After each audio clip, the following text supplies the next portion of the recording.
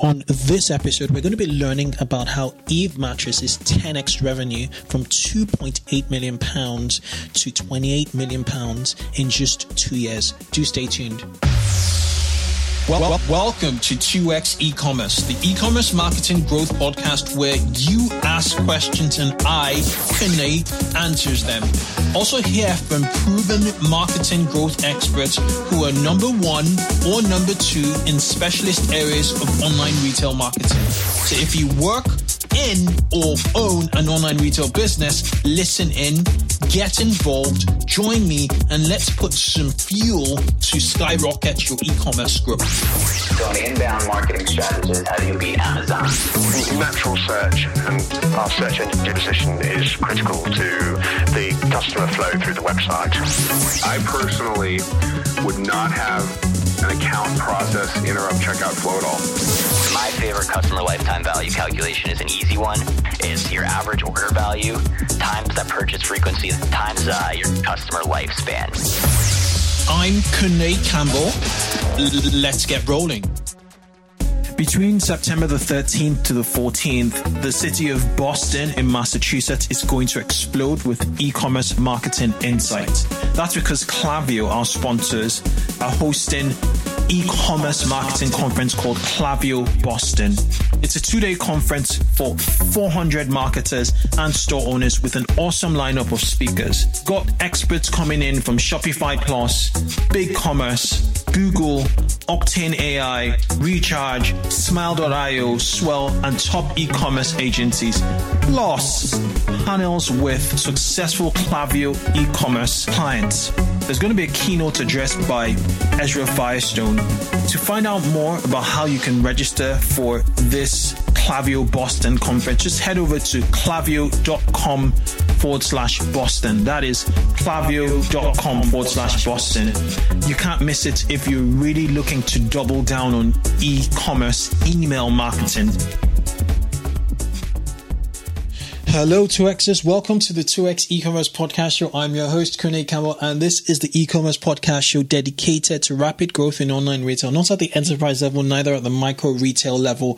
We're at the fine middle, and we're geared to helping ambitious online retailers looking to scale by 2X, 3X, or even 10X.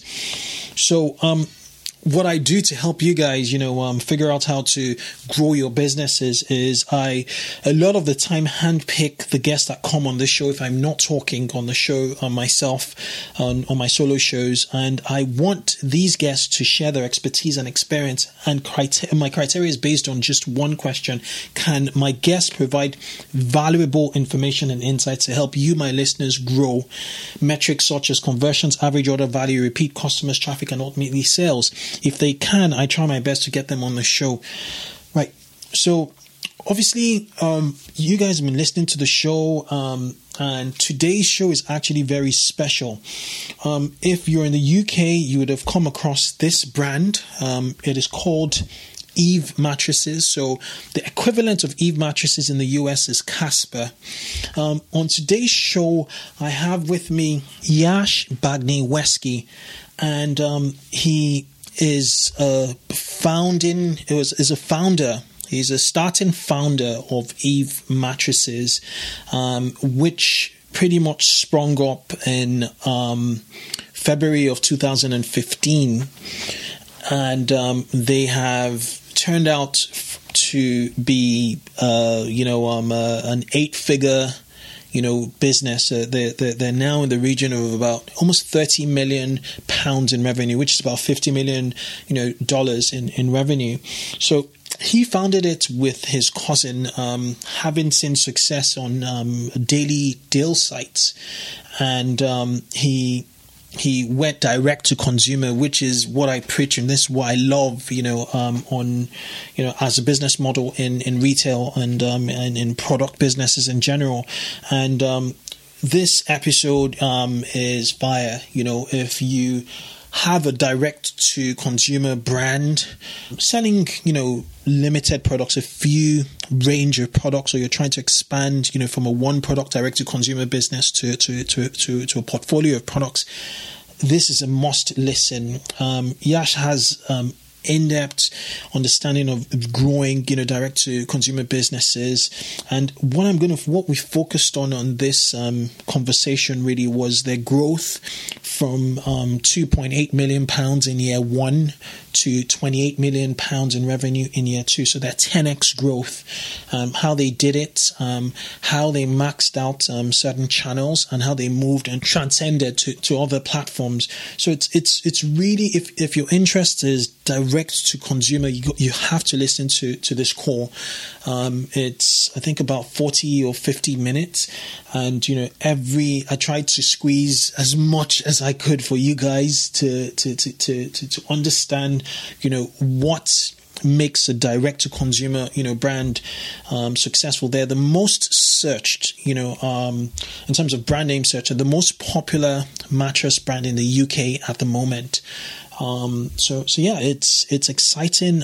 Stay tuned, and take notes. Just take a lot of notes. Let me know what you guys think, and in the comments. So you can go on to our site. It's obviously going to be up on the 2xecommerce.com site.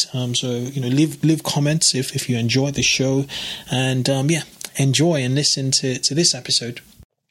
Okay, welcome Yash to the 2x e-commerce podcast. Welcome. Hi, it's nice to be here.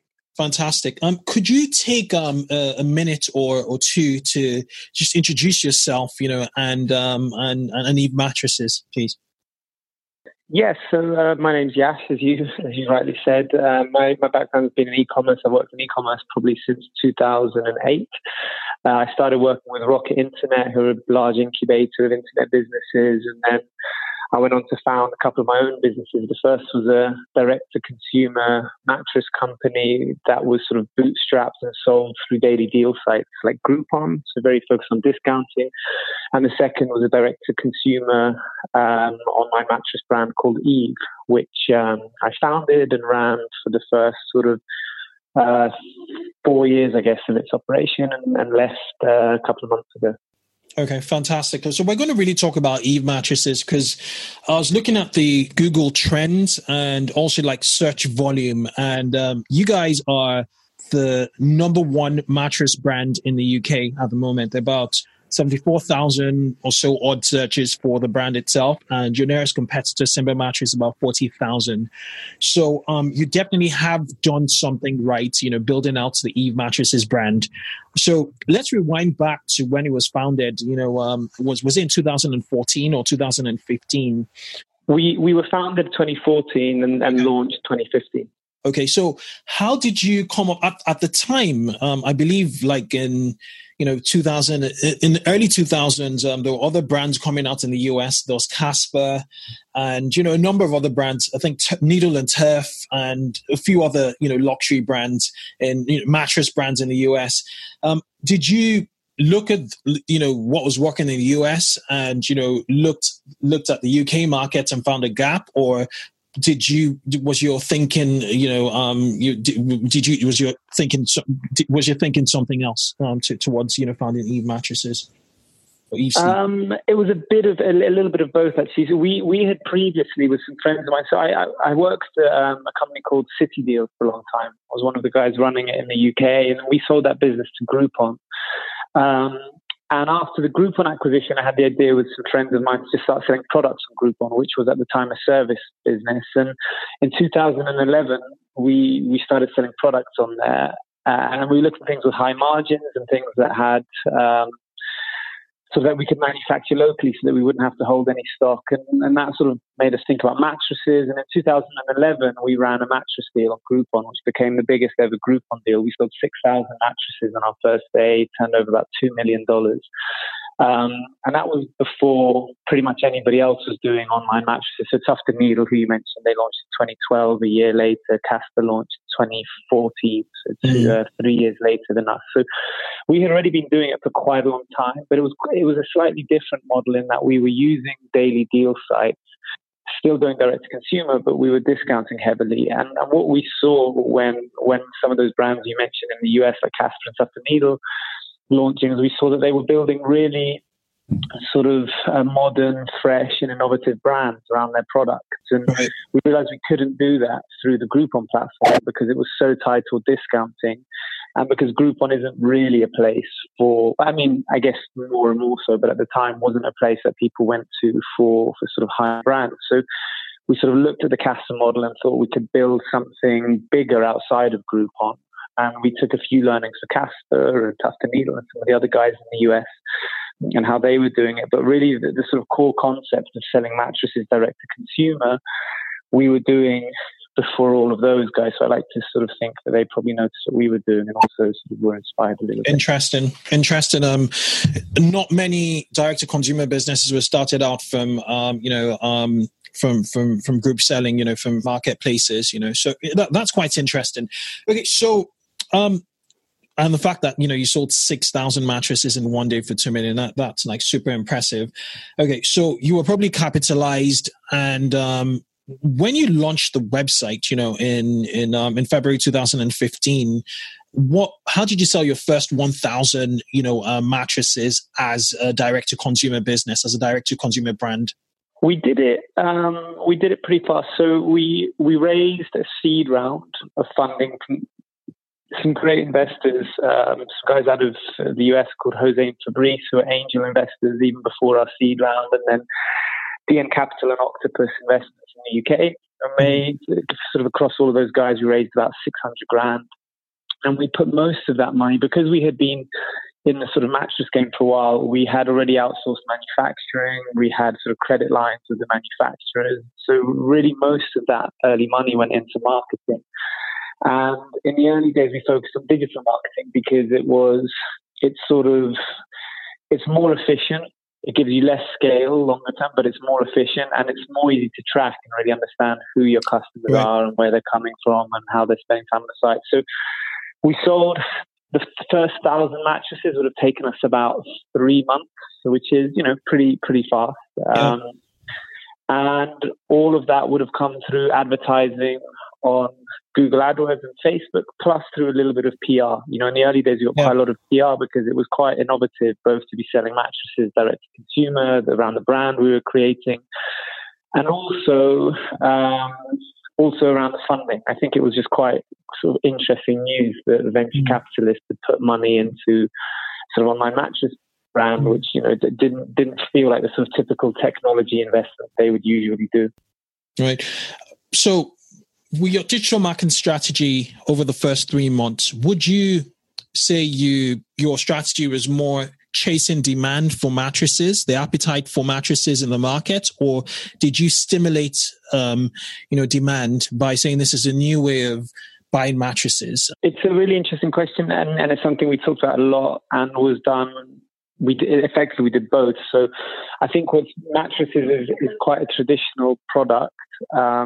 So there is already a lot of demand for just mattresses generally. So you can leverage Google AdWords with that, which is quite interesting. It wouldn't be the case if you were launching something completely new, but there was already a lot of search volume. So we started with AdWords, really just bidding on people searching for mattresses. But at the same time, my cousin and co-founder Kuba was doing a lot of the demand generation with PR and press, and we were doing it through Facebook a little bit more, because in Facebook you can sort of appeal to people visually and tell more of a story and make them almost be interested in something they didn't realize they were looking for, which isn't really the case with AdWords, because AdWords just sort of responds to demand. So we use both, but I think what we did very interestingly was the way we created demand. And with AdWords, you sort of find yourself in very traditional mattress land. Yeah, it caps out, doesn't it? Yeah, it caps out, and it's sort of people often who have a predetermined idea of what they want in their head. But what's interesting with Facebook and with PR, and later we would do it, with TV and sort of other offline channels. It was just that demand creation, which I think is really interesting. It is in direct to consumer, the space and the D2C space, it is really, really fascinating because you're creating new markets and the potentially new channels, with Facebook and Instagram. Prior to you wanting to do TV, you could easily scale and create demand and tell stories, as you rightly said. It was really interesting as well with mattresses, because it was it was such a boringly done category at the time. It's since become much more creative with us and, you know, some of the other competitors who launched later. But at the time, it was really, really boring, generic, functional advertising, you know. And so it was just quite fun to sort of tear up that rule book a little bit and do it and just make it a bit more glamorous and a bit more sexy, really. So that was something we really enjoyed doing with E. Interesting. I noticed one of the conversations you tapped into, you started to get into was the wellness. Was just like the importance of sleep. You know, how did you come about it? How did you discover that conversation? How did you realize that, you know, that conversation was really a big topic, and how did you connect it? Obviously, there's a deep connection with your product, but how could you sort of flesh out how you got into it and how much of a success that was? Well, I mean, sleep, I guess, you know, wellness is so broad, you know. I think sleep was what was quite interesting to us. It's just such a huge category, and it's this topic. And when you're in it, you sort of don't realize it until you're in there, to like the extent that it's an issue. I mean, it sort of started with us getting so many letters in the early days from people saying, wow, you know, your product changed my life. I sleep better. My back pain's gone. You know, I have more energy, all this stuff. And that was really like sort of a bit of an eye-opener to like how much of a problem sleep is for people, and how, although mattress is so core in that, and getting it to people affordably and fast and sort of making returns easy and the 100 nights and everything is huge. It's not the full story, right? Like mattresses is just like a part of it.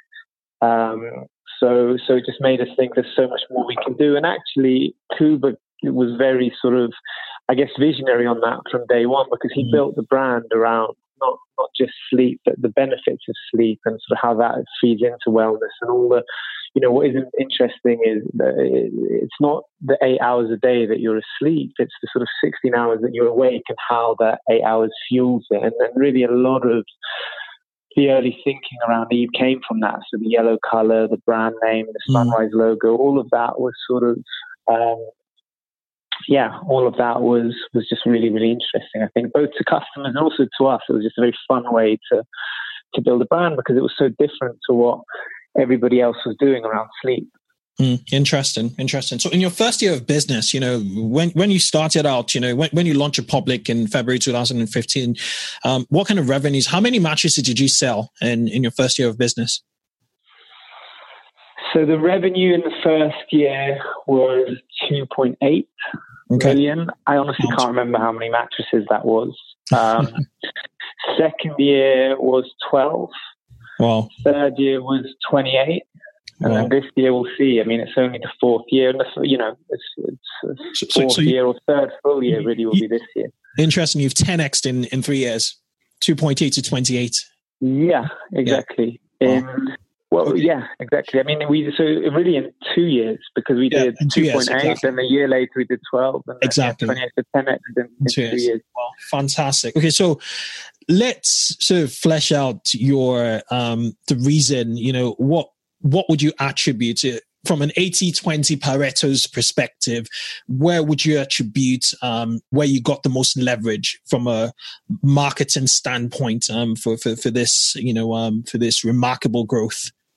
Well, I think like fundamentally it's just a great business model. You know, we weren't the only guys who did it. Like there's a few other guys. So I'd love to say it was all us, but realistically, you know, there's a few brands that have done very well in this category. So I think first you have to point to the category. It's one of the most underpenetrated retail sort of models online, and it's undergoing one of the fastest shifts. So Euromonitor says it's the second fastest shift offline to online of any category other than health and beauty in the next sort of 5 years. So there's this huge structural shift going on. Product that everybody needs, huge marketplace that traditionally hasn't really been bought online, but is more and more happening online. So I think that was the first really interesting thing. The second thing was just a great brand and sort of the sort of innovative and sort of cool way of selling the product that we came up with. And then the final one, I think, is the team. You know, Eve just had always had and still has a brilliant team at every level. You know, we managed to sort of bring in so many rock stars from brilliant businesses like Channel 4 and Made.com and Capita and all these great places really. these are sort of people who would never have worked at a sort of traditional legacy brand, right. So I think mattress brands. So I think I probably wouldn't have worked for most of even the direct-to-consumer guys out there, because there was just something so sort of fresh and exciting about everything, and there still is about everything that Eve was doing, Interesting points about your team. So what does leadership look like at Eve Mattresses? What are the pillars of leadership there? Well, I've left, so I can tell you, like, when I was there, and I assume it's kind of similar now, but it may have changed, I'm not sure. But speaking from when I was there, I think what we tried to do was we tried to hire people who are just much better than you in everything, and in my case, it's pretty easy finding guys who are better than me. So we would try and find the absolute best guys, and then you would give them huge freedom to sort of execute on their sort of tasks and their roles, really, without too much micromanaging. What you find with great people is you don't need to, you sort of give them a target and a goal and a sort of direction of where they need to get to, but you can just leave them to do it and they'll do it better without your interference. That's sort of what I found. And that's very much the way I like to operate. So I like to just bring in people. So if I take branding, for example, my co-founder Kuba has worked in advertising for I think over 20 years, so he just knows that category so well, and the stuff that he was coming up with was so far beyond anything we could have envisaged, that you just kind of left him to do it. Similar on the website, similar on marketing. It was just a brilliant team of people. It is a brilliant team of people. So I keep referring to it in the past because I've left. But so yes, I think just get great guys in and then sort of give them the freedom to. And we always sort of like giving them a bit of creativity as well. We sort of said, you need to get from point A to point B, but how you get there is kind of to be as creative as you want, really. And that was, I think, that. Not only does that get you great results, but I think it makes people really enjoy their work. I think people always liked working at Eve because they had a lot of sort of remit to, or they have a lot of remit to, to just sort of to do cool stuff. Amazing, very, very interesting. So, you guys IPO'd in 2 years. You I think it was sometime in 2017. Was it too fast, an IPO, in hindsight? Because looking at your closest competitors, Simba, Sleep, they're still at a Series B, and according to Crunchbase, they've raised about $70 million plus US. Why? What was the reason to IPO so quickly?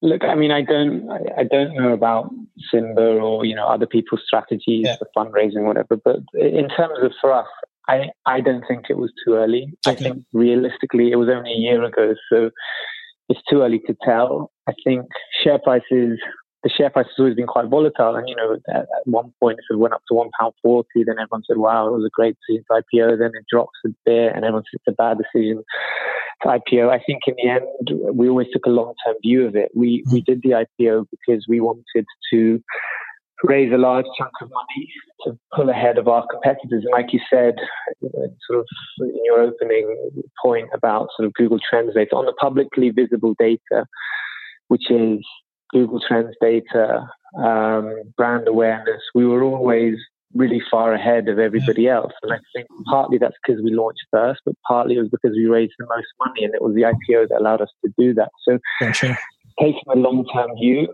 I think, today's share price is not the reason we IPO'd. We IPO'd to build a great business, and I believe the IPO helps us to do that, and will continue to help them do that because it's a really well-funded business and it's sort of ahead of its competitors. And so I think on that basis, it was a good decision. But it was only a year ago. I mean, it reflected on your 2017, revenue. When you guys did 28 million, and I was just reading an article where we talk where you attributed 3 key factors of growth, which I want to really talk about in your first year, after IPO to strong, brand and marketing in the UK. Moving to new countries, which is really important for direct to consumer business. And third, the new products and expanding into new products. I think you rebranded from Eve mattresses to Eve Sleep. So just fleshing out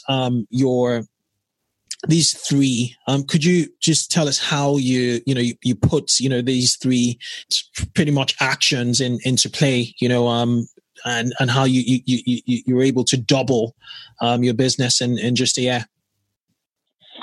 Yeah, that was always almost from day one, really, the strategy that we had, and it came a lot from my background with the previous mattress business, and we sort of saw what grows. But there was also a fourth one. I think that Business Insider missed it. It was also going offline as well. So offline, we okay. expand much more into offline. Yeah.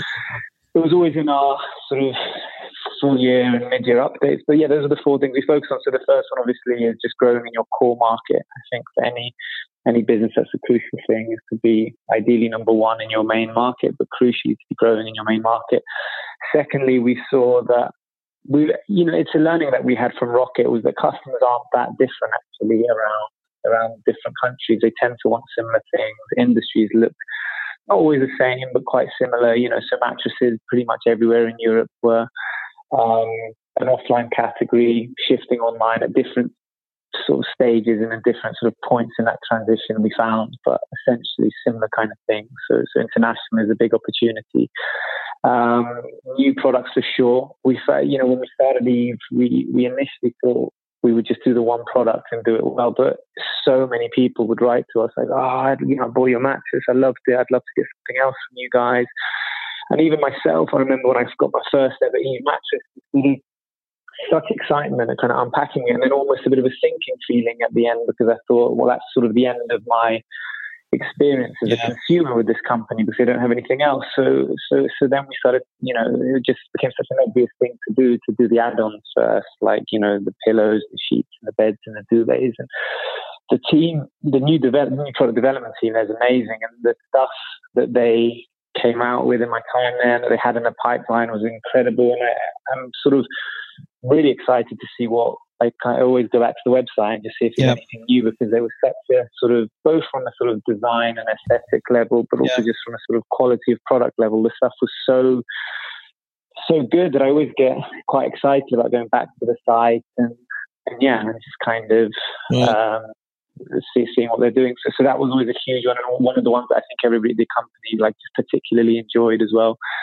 And then the final one was going offline. So we, at the time of the IPO, I think then we were in about 10 stores. We were in Debenhams, and now it's hundreds. We just actually, as I left, we had gone into 190 Dream stores. So it's hundreds of stores around Europe. So that also became quite a big driver. And it was, I sort of, again, also sort of monitored curiosity how far that ends up getting pushed or not. But it was a really interesting part of the business that was quite untapped. That's amazing, because the offline will bring a lot of brand awareness. If you're in you're in stores, in over 100 stores, that's amazing. I didn't even realize you're offline. Okay. Right. Yeah, it's a really interesting part of it. It's sort of something that in the beginning we sort of wrestled with a bit. We said we're direct to consumer and we want to do this. And then we sort of dipped our toes into it a little bit by doing concessions in stores, where we would still be effectively the people shipping the product, and we would be the ones really interacting with the customer and paying a small commission to a store for doing it. And it was sort of so successful that we just kind of pushed it out further, and started to do more traditional offline deals. And like you say, it's huge for brand awareness. It still gives more sort of, I would say, traditional shoppers a place to buy the product. It also gives people a place to try out the product who may end up buying it online anyway.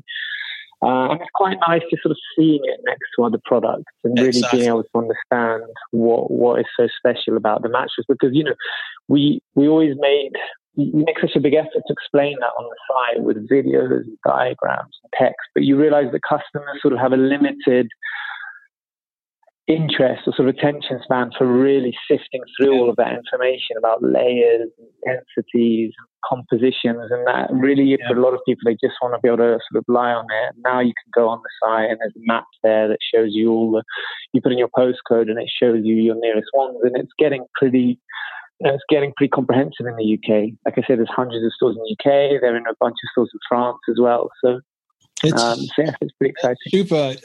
Given the price point, it takes a bit of consideration to want to buy, it, and just having that touch and feel, closes that loop a lot faster. So, what about buying cycles? How quickly is a mattresses an impulse purchase, or is there a consideration time in your marketing? It goes back a little bit to your first question about were we sort of creating demand or responding to. I think you get both. I think you have people who are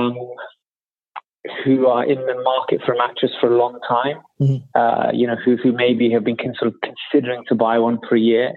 You get guys who are sort of reacting to life events, like maybe moving house or getting married or getting divorced or, having a kid or whatever, like those things trigger it.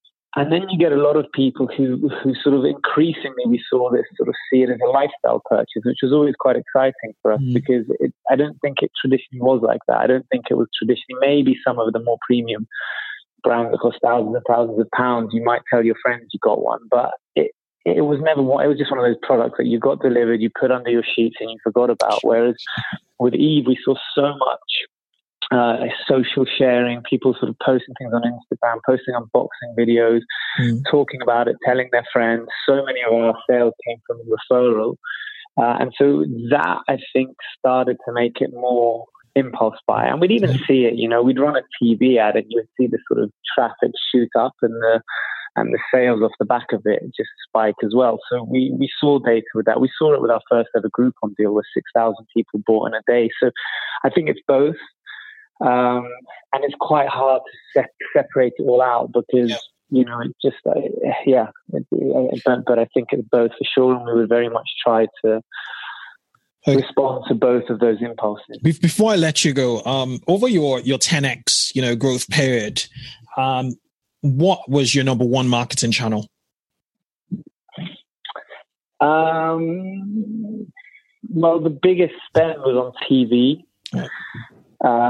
But it's not the most efficient. So it depends. Obviously, we don't want to go too much into that because then sort of competitors get a sense of it. But there's some info in our sort of trading updates and full year results and interim. But it's sort of a combination of online and offline. We did really. It was we did a lot of advertising on the Tube. We did a bit of print advertising. Spent quite heavily on TV, and then did a lot with digital as well. So I don't think there's any big sort of secrets. If anybody sort of interested in doing this stuff, the reality is you just sort of, you test, and at different periods you find that different channels work well.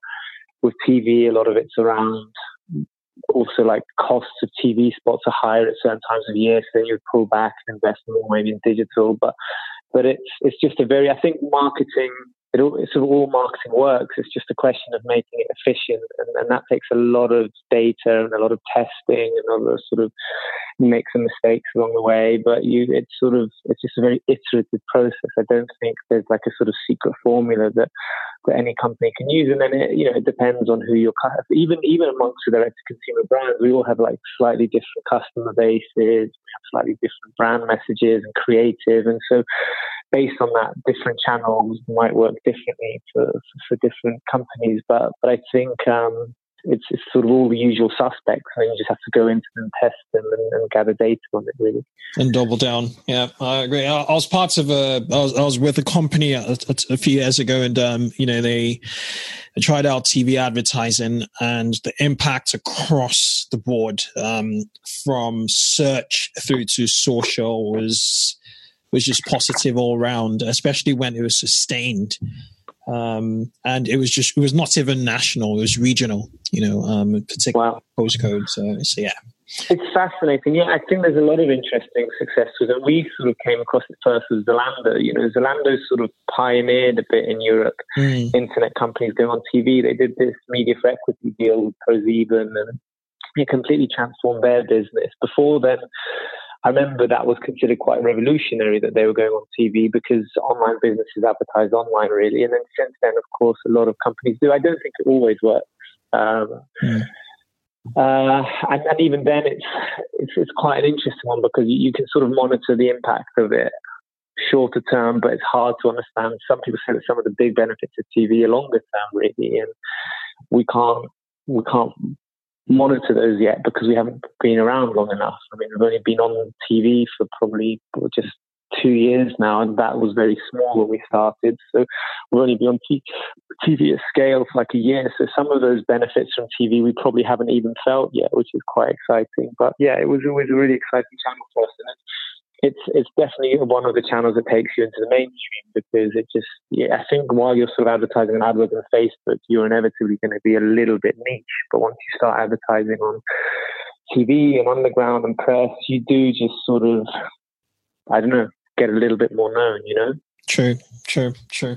Okay, and then for our listeners who are, keen on either growing or starting a direct-to-consumer businesses, how in 2018 would be the best way to establish product market fit? Obviously, you guys were already an established business, having sold 6,000 mattresses in a day, on a group selling webs on Groupon. But do you have any ideas you could share with our listeners on that? I mean, it's interesting, because now I'm sort of thinking about my next business, and I'm trying to figure that out myself. Really, we were very lucky with Groupon in that we just found it. We just sort of found this product market fit, and then just went with it. I think there's a number of ways you can do it. You can sort of look at businesses that are doing well in other territories, and sort of get a sense for it like that. You can look at things maybe that are doing well offline but haven't really transitioned online so well. Sometimes it's a little bit instinctive. You just sort of think, isn't it strange that this or that service doesn't exist? But it's a really hard one. I think you sort of want to start with just making sure the market is big enough. I think that's what was always interesting about mattresses. It's such a huge market.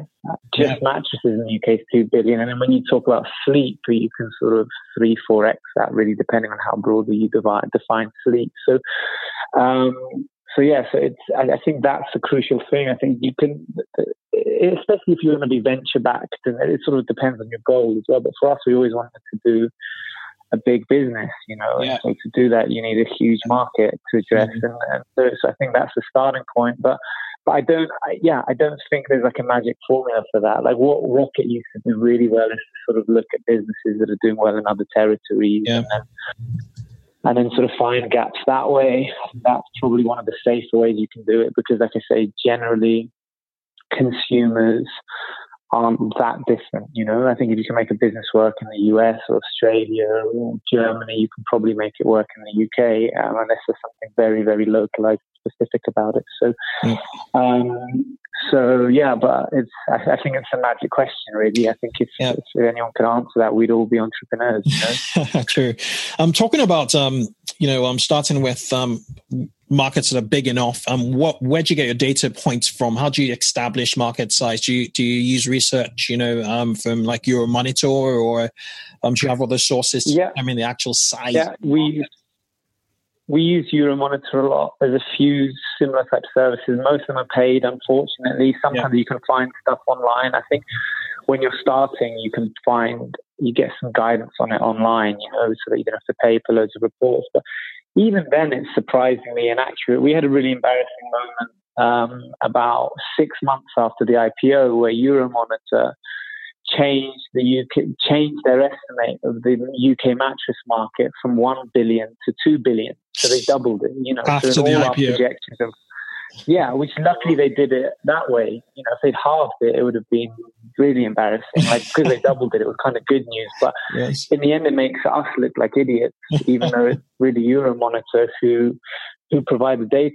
There's no real way of sense checking it. You go to Euromonitor. There's a few of those sites, and they all have sort of similar numbers that are a bit different. But when the main guy, Euromonitor, sort of doubles their projection and sort of says, "Oops, sorry, we made a mistake," it just gives you a sense it's quite hard. But at least you can say it's, I don't think you need to know when you're starting out whether it's 5.4 billion or an 8.2 billion. You just sort of want to know it's big enough, really. And we just got that sense of mattresses. You look offline and you can see there are a number of players who are huge. In the US, there were a few companies that were billion-dollar companies. In the UK, there's a few companies that do sort of in the hundreds of millions. And you just sort of look at that. You look at the sort of Euromonitor data, and you just get a sense that the category's big. It's a big category, and you can build a big business. And then you never quite know until you start doing it. And even then, you never know quite where it will cap out. But we just sensed it was big enough. And crucially, we sensed that we could disrupt it because we just looked at the way mattresses were sold, and we just thought there's no way that this is what customer wants. I mean, for us, what was a big thing was anybody at the time that you spoke with about buying a mattress, there was one of those real disaster purchases, Yeah. So, markets are in the billions, basically. So you could have a share of the billions. Okay, right. So before I let you go, I always ask my guest, about 5 questions, and my guests are expected to just answer with a single sentence. It's called the lightning round. I'll just ask you about 5 questions anytime you're ready. Yeah. Okay. How'd you hire people? Initially through network. Mm-hmm. Later, it gets harder, But initially through network, and I think later just through through recruiters but then your network takes you really far, I found, because I brought in as the 4 initial co-founders of E was my cousin and 2 really good friends. The next guy the 5th co-founder we brought in was a guy that I had worked with, Zalando. Each of those guys has their network, so they brought in people, recruiters, investors recommend people, so it's sort of the core team, the biggest part of the team sort of grew quite organically through that. So that's the best way if you've worked with someone before or they're in your network and you have a recommendation, because I think you never fully know in an interview. Makes sense. What are your 3 indispensable tools for managing your business? People, money, and time, I guess. Money and time, this makes sense. Okay, what's been your best mistake to date? By that, I mean a setback that's giving you the biggest feedback. The biggest mistake. Best mistake.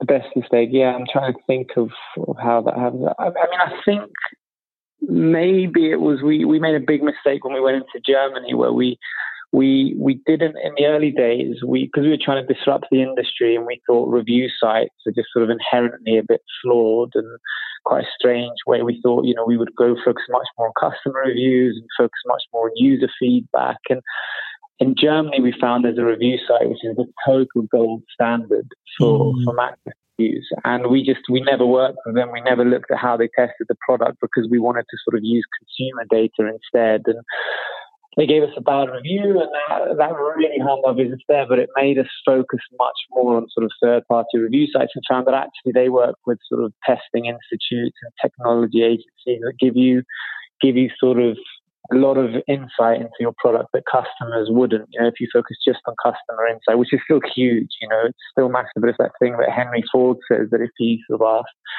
customers what they wanted, they would have said a faster horse. And so I think it's just, there's an element where customer data is so vital and so important, but it only takes you so far. So I think that was a big mistake for us that eventually took us in a really good place.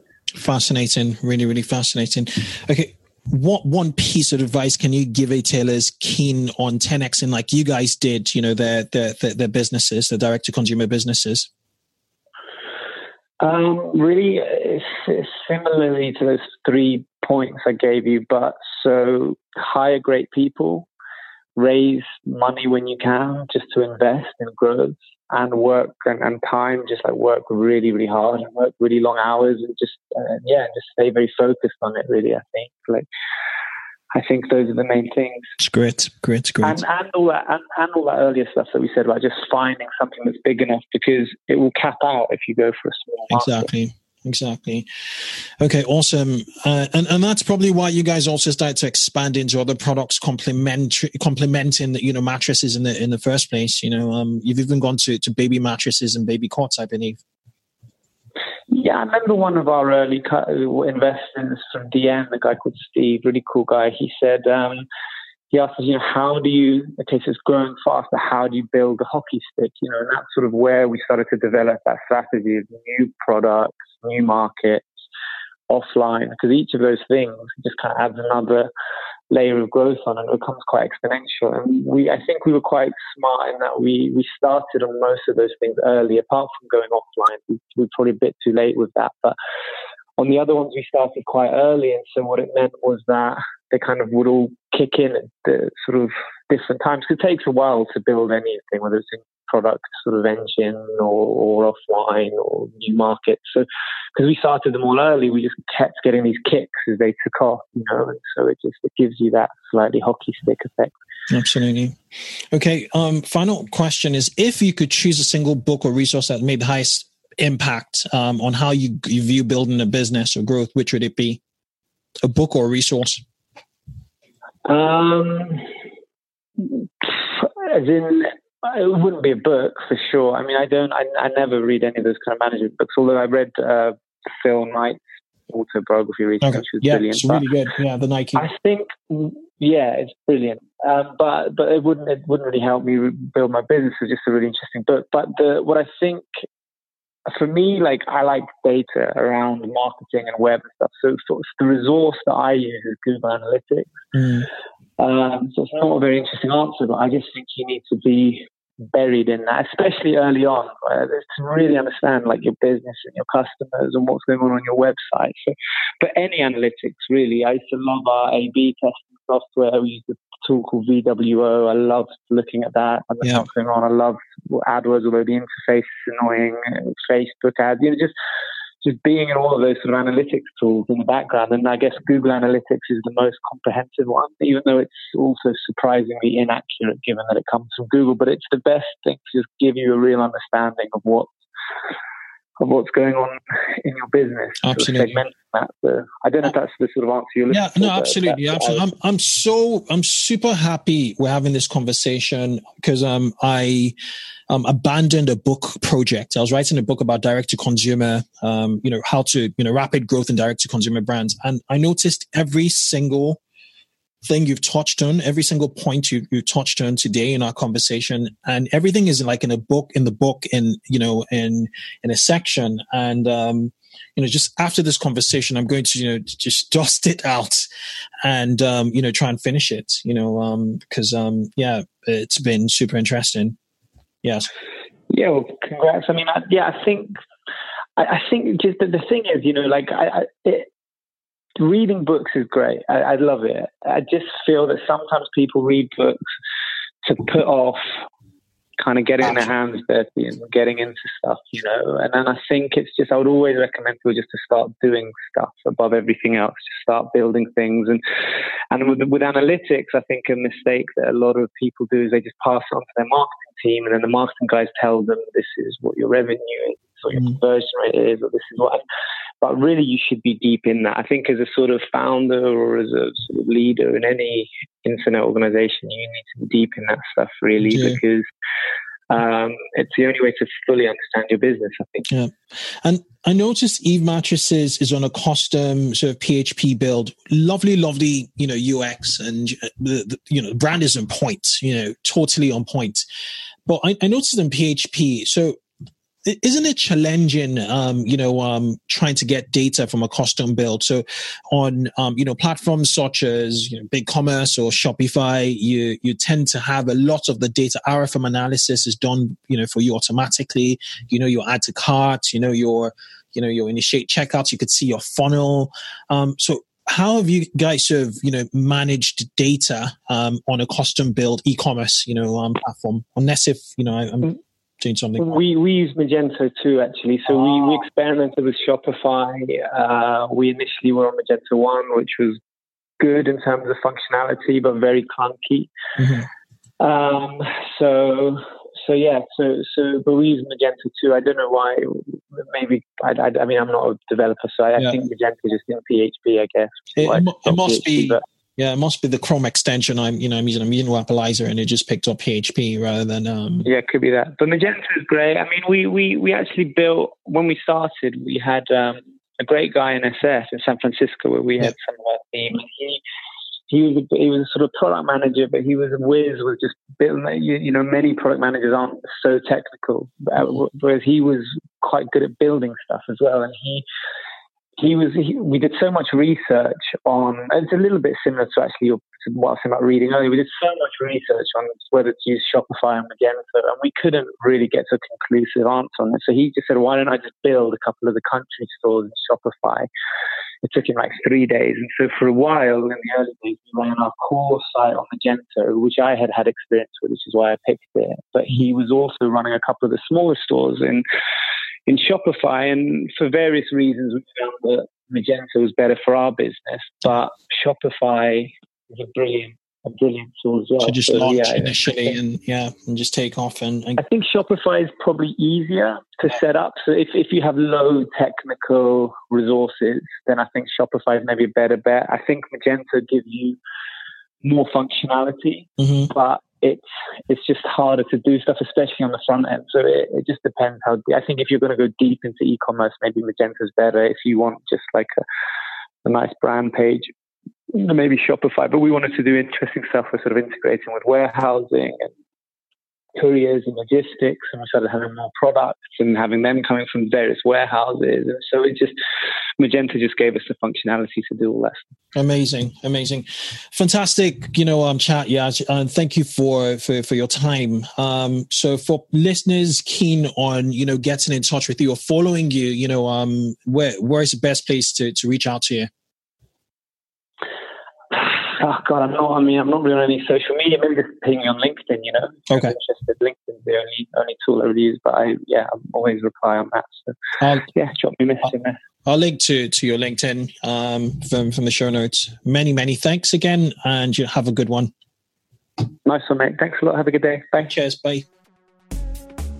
Thank you ever so much for joining me on today's episode.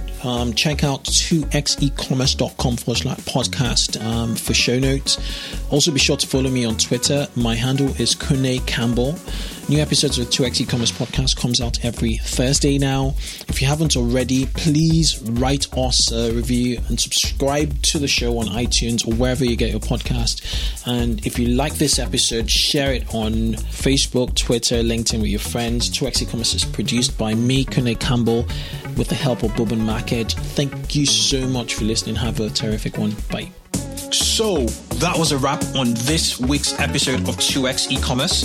Remember, you can catch me every week and also send your questions and comments on Twitter using the hashtag 2xecommerce. Keep yourself in the loop by subscribing to this podcast on iTunes or your favorite podcasting app. It only takes a few seconds and it means you'll get the most up-to-date episodes to help you grow your online store. Do have a good one till I catch you on the next show. Bye-bye.